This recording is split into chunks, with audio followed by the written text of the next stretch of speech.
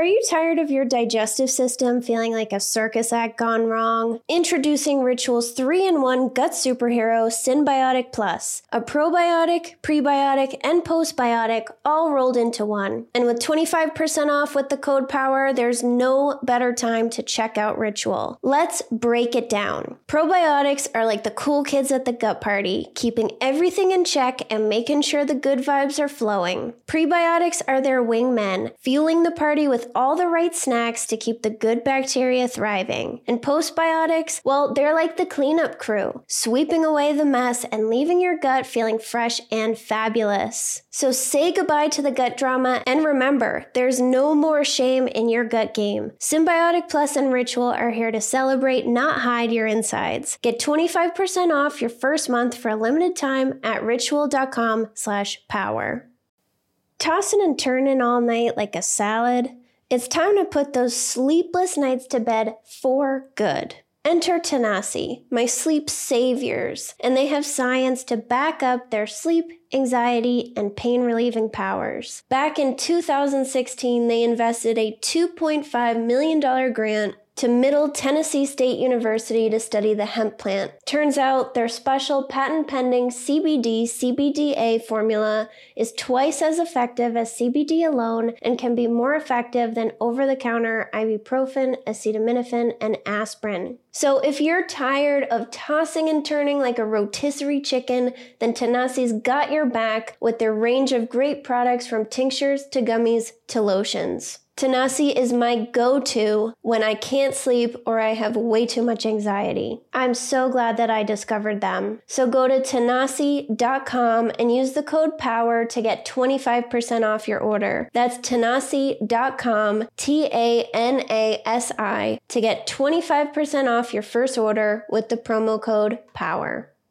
Sober Powered is sponsored by BetterHelp. I was a stress drinker, and I thought, if only I didn't have so much stress, I wouldn't have to drink this much. But do you know why I had all this stress? Because I didn't have the skills to take stressors off my plate, so they built up and wore me down. Some stressors are big and others are small, but carrying around 25 minor annoyances is going to have an impact on you. Plus, did you know that alcohol messes with our stress response system and decreases our ability to handle stress? It makes small things seem like a much bigger deal. Learning how to manage stress and take things off my plate has changed my life. I'm calm, I'm less reactive, and I believe that I can handle whatever comes my way. I feel proud of the way that I handle things now. You can get there too. Get it off your chest with BetterHelp. Visit betterhelp.com/sober to get 10% off your first month. That's BetterHelp, HELP.com/sober. You may be on the lookout for other external things to provide comfort and excitement when you stop drinking, and impulse buying or comfort spending can definitely pop up in sobriety. In this episode, I talked to Tori Dunlap from her first 100K about how we can improve our financial habits in sobriety. In last week's episode, we spoke about transfer addiction, and Tori and I continue that conversation today with money habits. Although Tori's expertise is in finance, she brought so much wisdom to this episode that applies directly to our experience with sobriety. You especially need to listen to the end, where we discuss self-worth and shame. Tori is the founder of her first 100K, which she created to help fight financial inequality by giving women actionable resources to better their money. She's also the host of the top business podcast, Financial Feminist, and her book, Financial Feminist, is coming out in a couple days. So I hope that you will check out her podcast and her book to learn more about her amazing work. So let's get to the conversation.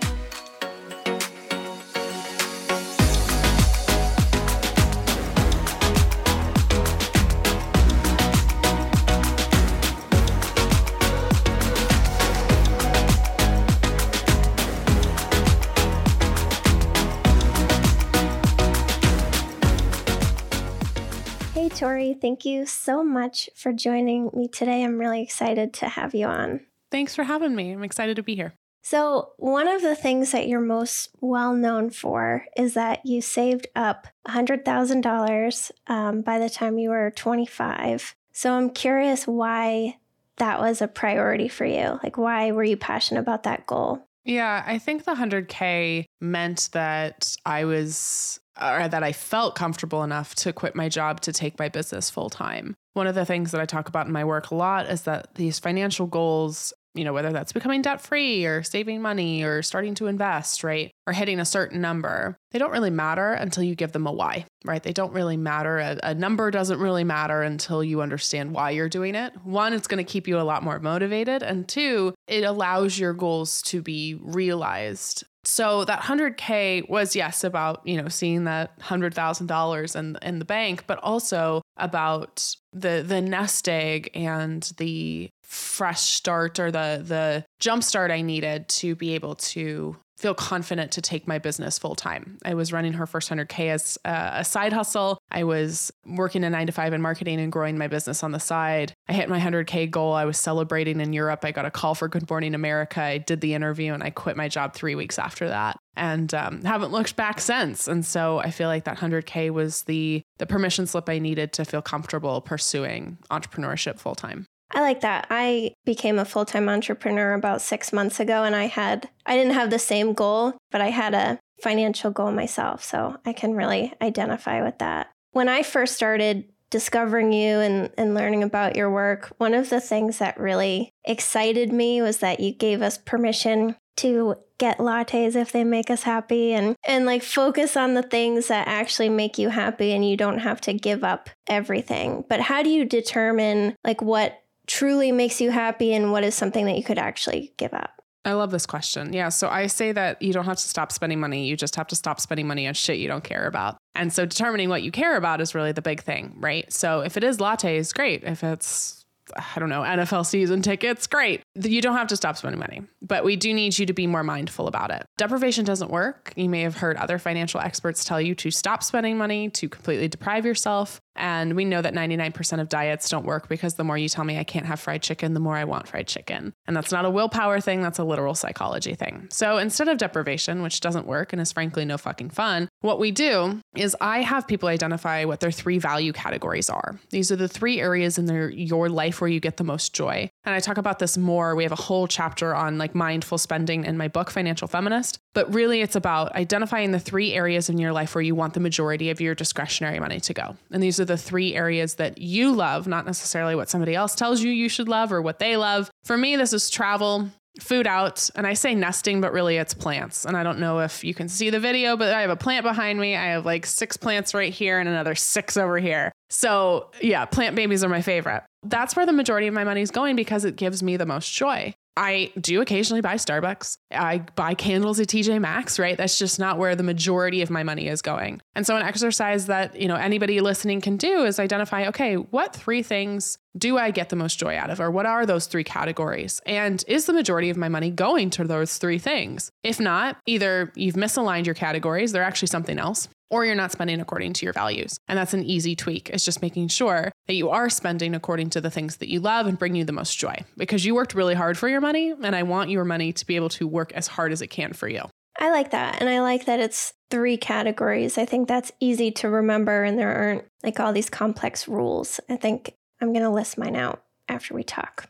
So most of my audience is sober or trying to get sober. And when you're actively drinking or using drugs, it's very expensive to keep that up. If you're a daily drinker, it's just very expensive to do that. And on top of it, we might do some impulse buying when we're drunk or going out a lot, and people's finances suffer a lot during that time. Some people generate a lot of debt or their credit score takes a huge hit. And on top of coming into sobriety with all the new challenges that we face, now we also have terrible finances or no savings or awful credit score. And how do you get out of a hole like that? Yeah, I mean, addiction or at the very least habit is very, very expensive, right? I think the first thing is just to offer yourself a lot of grace. Unfortunately, that's a novel concept in the personal finance community, is like cutting yourself some slack. But especially if you have this sort of relationship with any sort of vice that is addictive, that is out of your control. right? You are the sober expert. I am not, but I know enough about addiction to know that there's a certain precipice where, that is not in your control anymore. And it is a disease. Even if it is just at this point, a bad habit you're trying to kick, give yourself a ton of grace, give yourself a bunch of understanding. No one was taught about money. Like, we are not socially conditioned to learn about money or to discuss money. We're more likely to actually talk about any other uncomfortable topic before we'll talk about money: sex, death, politics, religion, anything else. So understand that this is completely normal, that you're potentially feeling shame and frustration and fear about your money. And that, again, more shame, more judgment, especially you inflicting that upon yourself, doesn't help at all. So grace, mercy for yourself. The second thing is to just start really, really small. I think whenever we set goals for ourselves, we think we need to make these big sweeping changes. And of course, that doesn't work.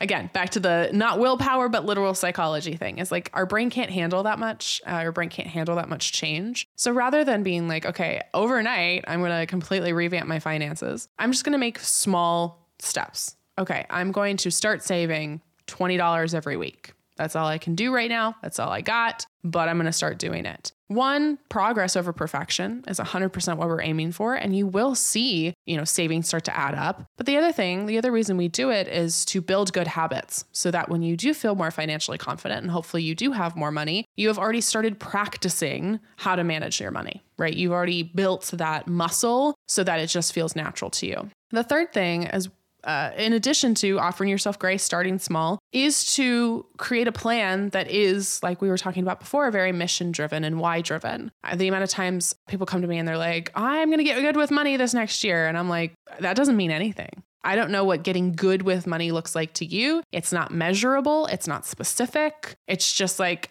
I'm going to do it, right? And the intent is there, which I love, but you need to be way more specific. So let's change that. Rather than saying, I want to get good with money, let's say, I want to save money this year. Okay, great. Let's get even more specific. I want to save $1,000 this year. Cool. Okay. Why? I want to save $1,000 this year to go to Europe this summer.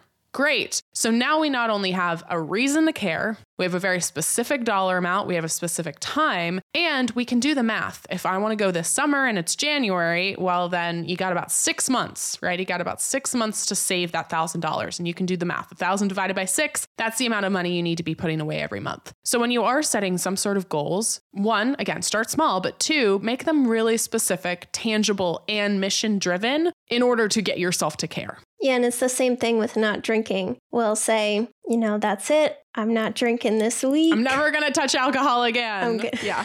Yep. And then, there's no real reason. Like, we just feel that we should. So I really like that you said that. We all feel that we should be better with money, but if there's no real point, then eventually that's not going to get you very far. Shoulds are like such the enemy of just any sort of progress.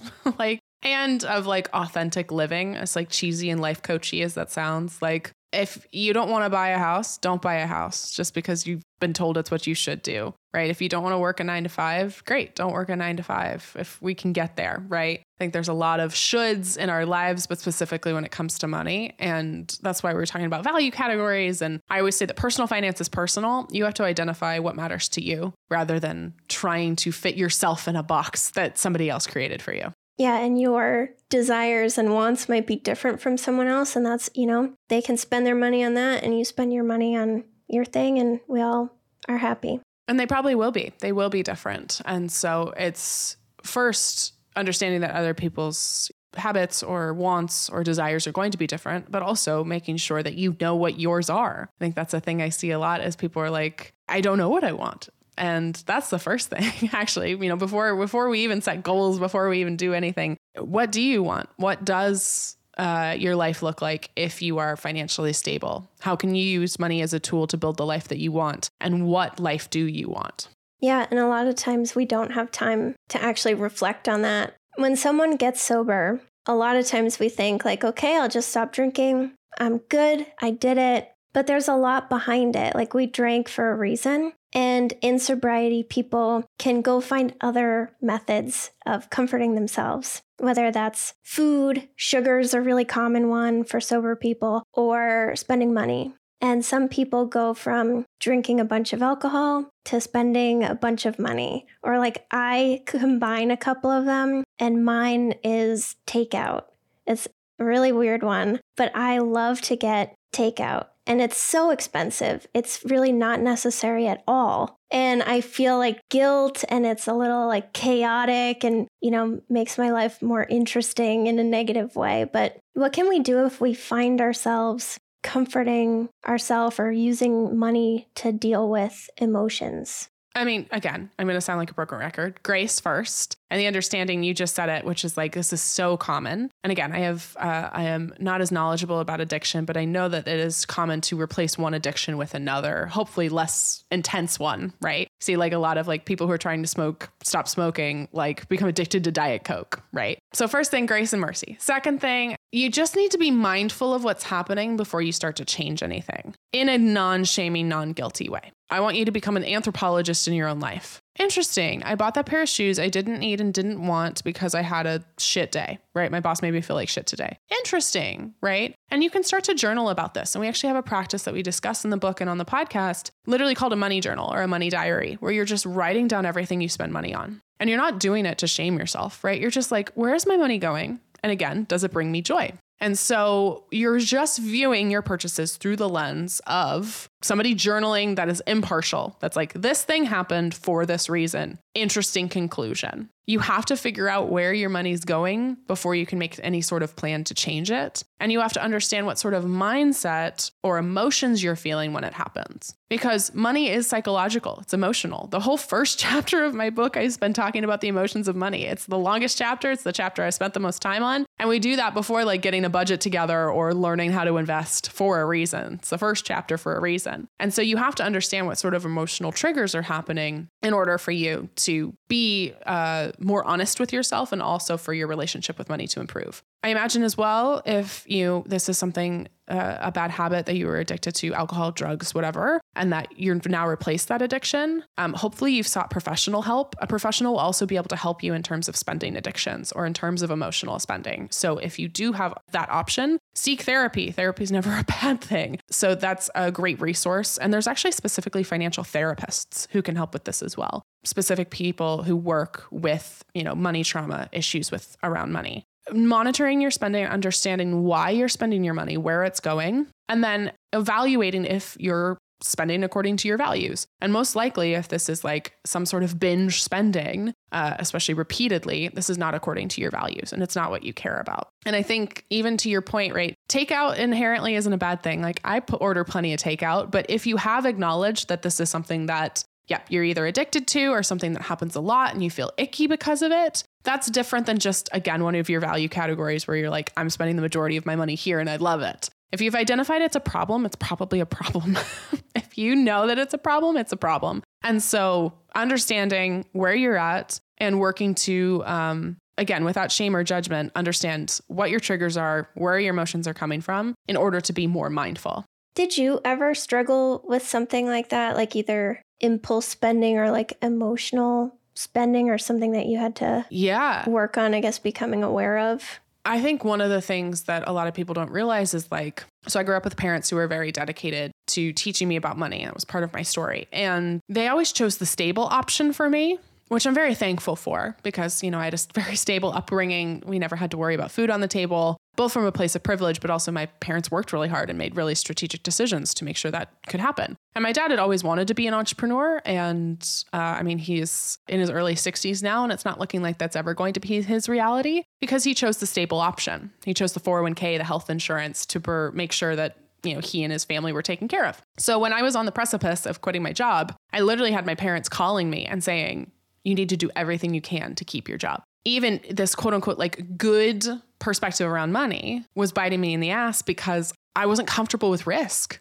I wasn't comfortable making the quote unquote unstable choice or non-stable choice, even though this thing was like relatively low risk. Like, okay, if it didn't work, I could go back and get another job. I had money in the bank. I had momentum in my business. Everything was going to work out. But I had the perceived perspective that this was going to be really risky. And so I waited a very long time, longer than I probably should have, to quit my job and run my business because I was like, what? There's no stable paycheck. There's no health insurance. How do I even get health insurance? I have no idea. And so like even these quote unquote like good money experiences or money memories that we have the opportunity to surprise us. It was a really interesting shift for me of like this thing I've always viewed as, a smart choice. If I hadn't quit my job, well, 1, I'd be less happy than I am. 2, I'd have way less money. And 3, I'd have way less flexibility. And I wouldn't be able to have impacted the people we've impacted. So it worked out, but I had to overcome the belief that this stable choice was always the right choice. I felt exactly the same way, actually. When I was considering doing this, I was like, what if 15 years from now I fail and then like I have this big gap in my resume and then like people Google me and see like... You're like, yeah, what if you do? Like life is so short. Depending on, I guess, your religion or your spirituality, I think for most of us, we believe we get one shot at this. And it's like, great, okay, I need to do this and I need to see this through. And if it doesn't work, okay, I can describe how it didn't work in a job interview and the right company will not judge me for that and will actually think I'm pretty fucking amazing for trying to pursue this thing and learning a lot from it. So, but again, I had my parents literally in my ear going like, you need to keep your job. You need to keep your job because they always chose the stable option. And that was a really great opportunity for me to understand that sometimes the risk is 100% worth the reward. And sometimes that risk is more perceived than actual. How did you fight through that and decide that like this was a good choice for you? I can imagine you went back and forth, maybe I should just work here and keep this as a side hustle or like maybe this isn't going to work out. And so how did you really like commit? The universe made the decision for me, which is how I know it was long overdue. Things got really sticky at my 9 to 5. My direct boss was really supportive of me, but the 2 other leaders at the company did not like how successful my business was getting. And were starting to make up stories about how that success was coming about. And so it got to the point where I was like, okay, it's no longer healthy to stay here. They're accusing me of things that aren't true. And it was the universe pushing me and being like, okay, you're not going to do it. I'm going to do it for you. We're going to push you. I think the other thing too, I have this theory that there's 2 kinds of entrepreneurs. One kind is like they'll fling themselves off the cliff and they'll figure out the parachute on the way down. And that works for some people because they need that, like, they literally need the energy of, okay, this has to work out because if not, I'm going splat. And for me, I'm just not that kind of person. I'm like, okay, before I jump off the cliff, I need a parachute. I need a backup parachute. I need a 3rd backup parachute. I need the 911 call over here. I need this. Also, if, I can just ride an airplane, that's going to be easier. Like that was me. I was just like prepping every single thing I possibly could to feel as secure as possible. If you are the person who wants to become an entrepreneur, you kind of have to figure out, like, are you fling yourself from the cliff and figure it out on the way down? Or are you the person who needs to feel as secure as possible in order to take the leap? And it was actually my boss at my 9 to 5. We had a really candid conversation where it was clear that like things were getting a little sticky beyond a little sticky at my job. And like, I wasn't going to be able to win the other leaders over, the other executives over. And he was like, entrepreneur to entrepreneur, you have money in the bank, you have momentum in your business. You just got off Good Morning America. Like there's no reason to not do this. And that was yet another confirmation of like, okay, this needs to happen now. So submitted my resignation the next day.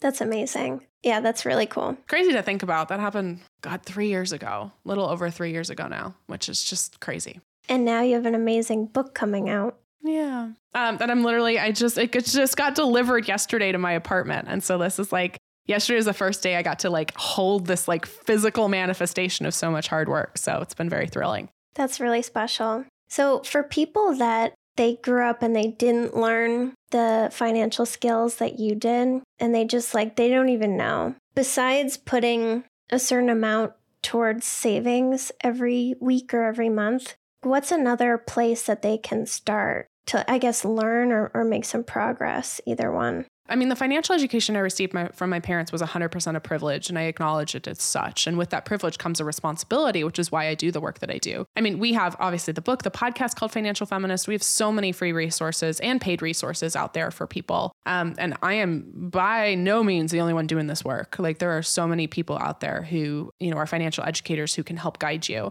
We have an entire chapter in the book called the financial game plan, which is like what to do in what order. So that emergency fund is the first thing of setting aside money for emergencies. It should be at least 3 months of living expenses in a high yield savings account. But again, this is in chapter 4. We have to spend chapter 3. We have to spend 2 chapters getting up to that. Chapter 1 is the emotional side of money, and chapter 2 is all about spending. Because again, if we don't figure out where our money's going, if we haven't overcome our financial trauma, or at least learn to better understand it, we can't make financial strides. So before you get a budget together, before you get a savings plan together, 1, identifying your value categories, like we talked about earlier. 2, figuring out if the majority of your money is actually going to those value categories. And then 3, setting up an automatic transfer. So you can go in, if you have a traditional 9-to-5 job, you can say, okay, I want 10% of every paycheck automatically put into this bank account. And if you don't, or you don't have that service, you can say, okay, I want 10% once it hits my checking account twice a month moved over. And again, you can do 10%, 20%, whatever you got, even if it's just $20 a month, that's better than nothing. We're building the habit, and it's also happening on autopilot without you having to think about it. Plenty of people wait to the end of the month to start saving, and then there's nothing left over to save. So we're doing what we call in the industry paying yourself first. It's like you're another bill, right? It's like Netflix taking out, your $17 or whatever it is now a month to, have your subscription. You're subscribing to future use protection and future use great life. So making sure you're setting aside money for fun stuff. Again, those value categories right now, but also for future you. Why do you think this stuff is so hard for people to learn? Because no one fucking taught us this, like truly. But like the system, this is the whole thesis of my work and of my book is like, especially if you're a member of a marginalized group, I work largely with women. Like no one taught us this. And also you're conditioned to not pursue money. Men are conditioned to pursue money and to pursue wealth. And then women are shamed if they have the audacity to do that. There's so many narratives that prevent you from learning about money. One that is so common is that talking about money is taboo, right? I was talking about this earlier. We will talk about any other uncomfortable topic before we'll talk about money. And I don't think that's an accident. I think that narrative is perpetuated to keep marginalized groups underpaid and overworked. The second thing is that like money is bad or evil and that the pursuit of wealth is bad or evil. A stack of government issued paper has no moral value. It's a stack of paper. It's the value we ascribe to it or what we do with that, right? That has moral value. Now, there's plenty of people who are using money for really fucking corrupt things. There's also plenty of people who are using money for really joyful, incredibly generous things. And the pursuit of wealth is not inherently bad unless you're pursuing it for the wrong reasons. So I think that's another narrative. The third is that just like all of this is complicated. You're told that it's complicated. I majored in organizational communication and theater in college. I did not study finance. I did not study business. I'm a fucking theater major. And now I'm a finance expert. You don't have to be quote unquote good with math. You don't have to be good with numbers. It's really just about using money as a tool to build the life that you want. And again, I think a lot of people have told you it's complicated in order to keep their jobs. Like we see like people in the finance industry, especially like Wall Street bros, have told you that investing or the stock market or anything money is scary and intimidating so that you will pay them to do it instead. And actually, statistics have proven that when you pay them to do it, they actually don't perform as well as when you do it yourself. So I think that there's many narratives or many barriers in place here. And again, this is why I put so much of it in the book is every single chapter, the first half is like, okay, what is the lay of the land? How did we get here? What sort of narratives have we been meant to believe about spending, about debt, about investing, about earning money? And then what can we do to overcome those narratives and actually work to change our money and change the world around us? I think that's a really good point. I don't invest at this time, but I believe that it's really complicated. But I don't know. I've never tried it. It's not. I like to think, one, you need a good teacher. And I like to think that I make it less intimidating for people. And there's, again, plenty of other people out there. But two, again, you've been told it's complicated, so you don't do it. You have been told that investing is complicated, so you don't do it.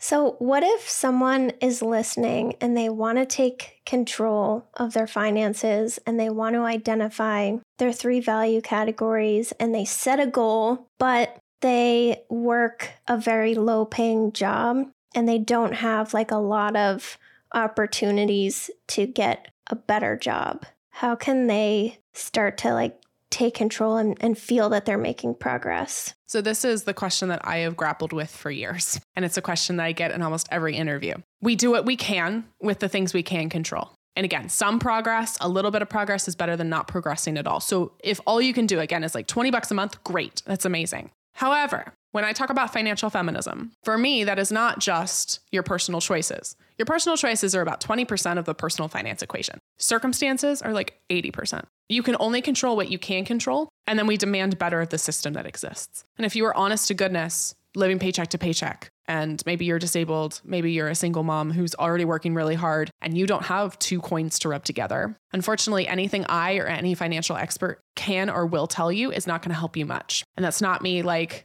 not giving you an answer. That is, I think, the answer, which is this has to come with systemic change. It has to come with policy change and voting and protesting and supporting the legislators and the legislation that we want to see more of, because that is actually how change happens to help people who are on the fringes of the financial system. This is why, for me, I define financial feminism as putting your oxygen mask on first and then taking care of others. If I am able to get myself financially stable, if I am able to work to the point where I can put on my own oxygen mask, I can help others put on their oxygen mask or help make sure that everyone has an oxygen mask in the first place. I have taken care of myself financially. I'm good. Now my job is to redistribute, to run this company and to hopefully impact people, to give people jobs, to donate to organizations I believe in, to help others with their oxygen masks now. And to, again, hopefully create a system or start building a system where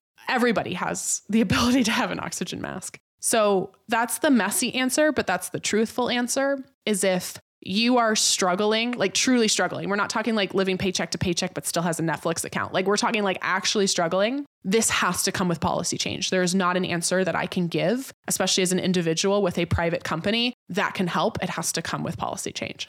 I really appreciate that answer. And I think every interview or episode of your podcast or everything I've seen from you, I can feel just how much you acknowledge like people that are not in the exact same situation as you. I hope so. No one's in the same situation, right? And like, I've worked so hard. Like, oh my God, have I worked hard. I also have a shit ton of privilege. I'm an able-bodied white woman who had a stable upbringing, right? Like there's a lot of privilege in that. And so I think, again, I said it before, personal finance is personal. Every single person is going to have to manage their money slightly differently because they have a different reality than anybody else. The bootstraps narrative, right, exists that if you are not poor or if you're not rich, it means you didn't work hard enough, right? That if you are poor, you're not working hard enough. That is such bullshit. And it's still perpetuated in 2022, right? We see like Dave Ramsey and other financial experts still cite this of like, if you're struggling, it means you are not working hard enough. That's just such a gaslighty thing to say. And it's also just not true. It's systemic oppression. That's the answer to all of it. And the answer to, bettering people's money is overcoming systemic oppression, which is not going to happen tomorrow and is not going to happen at the individual level. So it seems like a lot of this is, same for sobriety, working on the emotional side of it, acknowledging what you can control and what's out of your control and focusing on that. So I guess as we develop the same life skills that we are in sobriety, our money situation can hopefully begin to improve, depending on our situation. But I really appreciated that you acknowledged the emotional side. I think there's a lot that goes into it, both the emotional side and just our beliefs. Like I said, I don't invest because I think it's really hard, but I have no idea.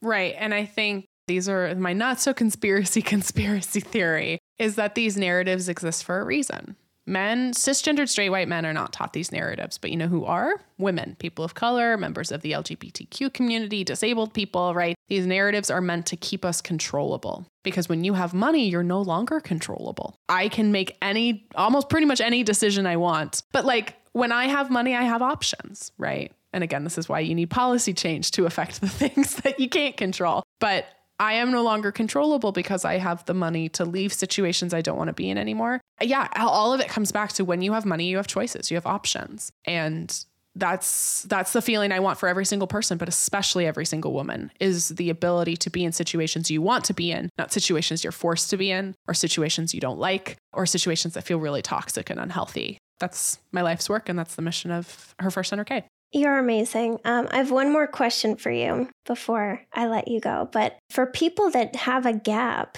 like people that maybe didn't work when they were at the end of their addiction, or they were a mother, like a stay-at-home mom, and now they're a single mom and need to work, and they have been out of the workforce for a while, and now they want to get back in and take better control of their life. What do you recommend for someone that just has like a lot of anxiety and fear about that situation? Just from a practical level, if you're like worried of like, how do I talk to a potential employer about this? Like, how do I explain this? You can be as transparent and vulnerable as you want. And if you are completely transparent, the right organization will not bat an eye, right? And will actually see that as a huge strength, especially if you talk about it as such. I went through this hard time. I went through this, but here's what I've learned. And here's how I came out the other side, right? Or if you're a stay-at-home mom, wow, mothers, the best team members. You know how to manage your time. You know how to negotiate. You know everything, right? And like, what an incredible benefit to a team to have a parent on that team. So in terms of like just talking about it, again, it's your story, it's your life. You get to be as transparent and vulnerable as you want, but don't be afraid to be that vulnerable. I think in terms of like your own beliefs or your own narratives, one of the questions that I get, probably the most frequent question that isn't about money that I get, is like, how do I build my confidence? A lot of people are very sweet and they see me very confident and living my life and they go, how are you so confident? How did that happen? Confidence is a worthiness issue. And I wish we talked about it like that, because when you deem yourself worthy, you are confident in every aspect of your life. When I believe myself worthy of love, I show up in my relationships demanding that others see me as worthy. And if, again, like we were talking about with money, like if they don't, then that's not a relationship I want. If I'm showing up in my career in a job and believing I'm worthy of good opportunities and that that I deserve to be compensated well and that I deserve a healthy work environment, I won't tolerate anything less. And so if you are feeling fearful, it might be that you are questioning your own worthiness and you're questioning the worthiness of opportunities or of love or of belonging or all of these things that I think we as human beings struggle with at some point in our lives. So I would ask you to ask yourself, why do I not feel worthy? Why am I scared? And how can I build that worthiness or resilience muscle? Because again, when you believe yourself worthy, you will not tolerate anything less than worthiness.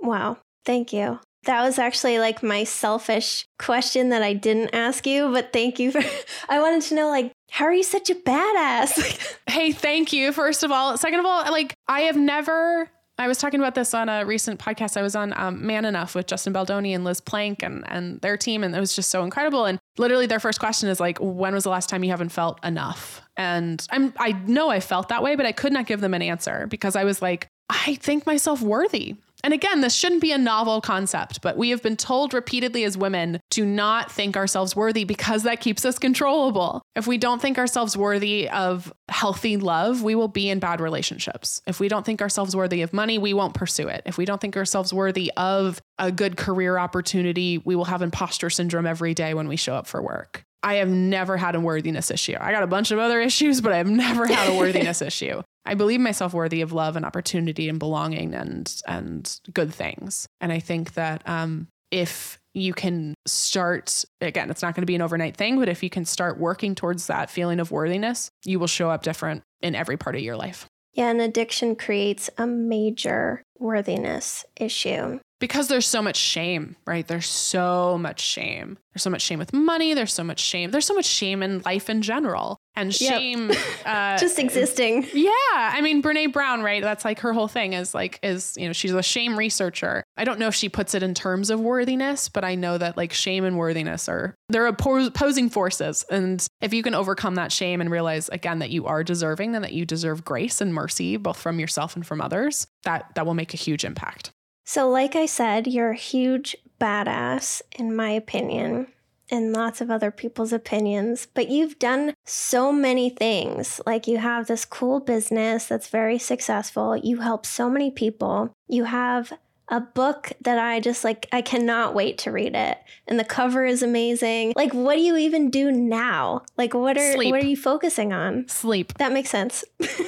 No, honestly, in 2023, I got a question earlier of like what my New Year's resolution was today. And I was like, honestly, I am such a goal-driven, ambitious person that I kind of want to intentionally not make goals for 2023. Especially right now, like I've never worked harder professionally on anything than writing and editing and marketing this book. And I am finish lines in sight, and I'm just like sprinting to the finish and hoping I don't like trip and fall on the way. I've never worked harder, and I need a vacation. So actually my intent for next year, we're doing a lot of still cool things. We're going to keep a lot of momentum going with the business, but also I'm trying to find ways to set my own boundaries and take breaks and to allow, this incredible mission of financial feminism to grow alongside of me, as opposed to me having to run the baton myself. I like that. I like that focus a lot. So besides getting your book and listening to your podcast, where can we connect with all of your amazing work? Thank you for having me. Her First 100K is my company, HERFIRST100K. You can go to herfirst100k.com or at Her First 100K on all the socials. You can also, find the Financial Feminist book or podcast wherever you get your books and wherever you're listening now. So thank you. Would love to see you. Awesome. I will have all of those links in the show notes. And just thank you again for coming on today, Tori. Thank you for having me. I so appreciate it.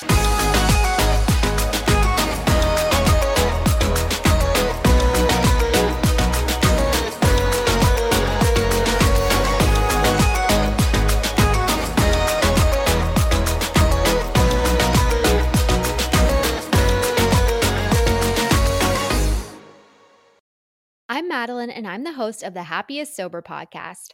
I got sober in my 20s after a decade of gray area drinking, and the greatest plot twist of all time was realizing that alcohol, the thing that I thought made my life the most happy and fun and exciting, was actually the exact thing preventing me from living my happiest and best life.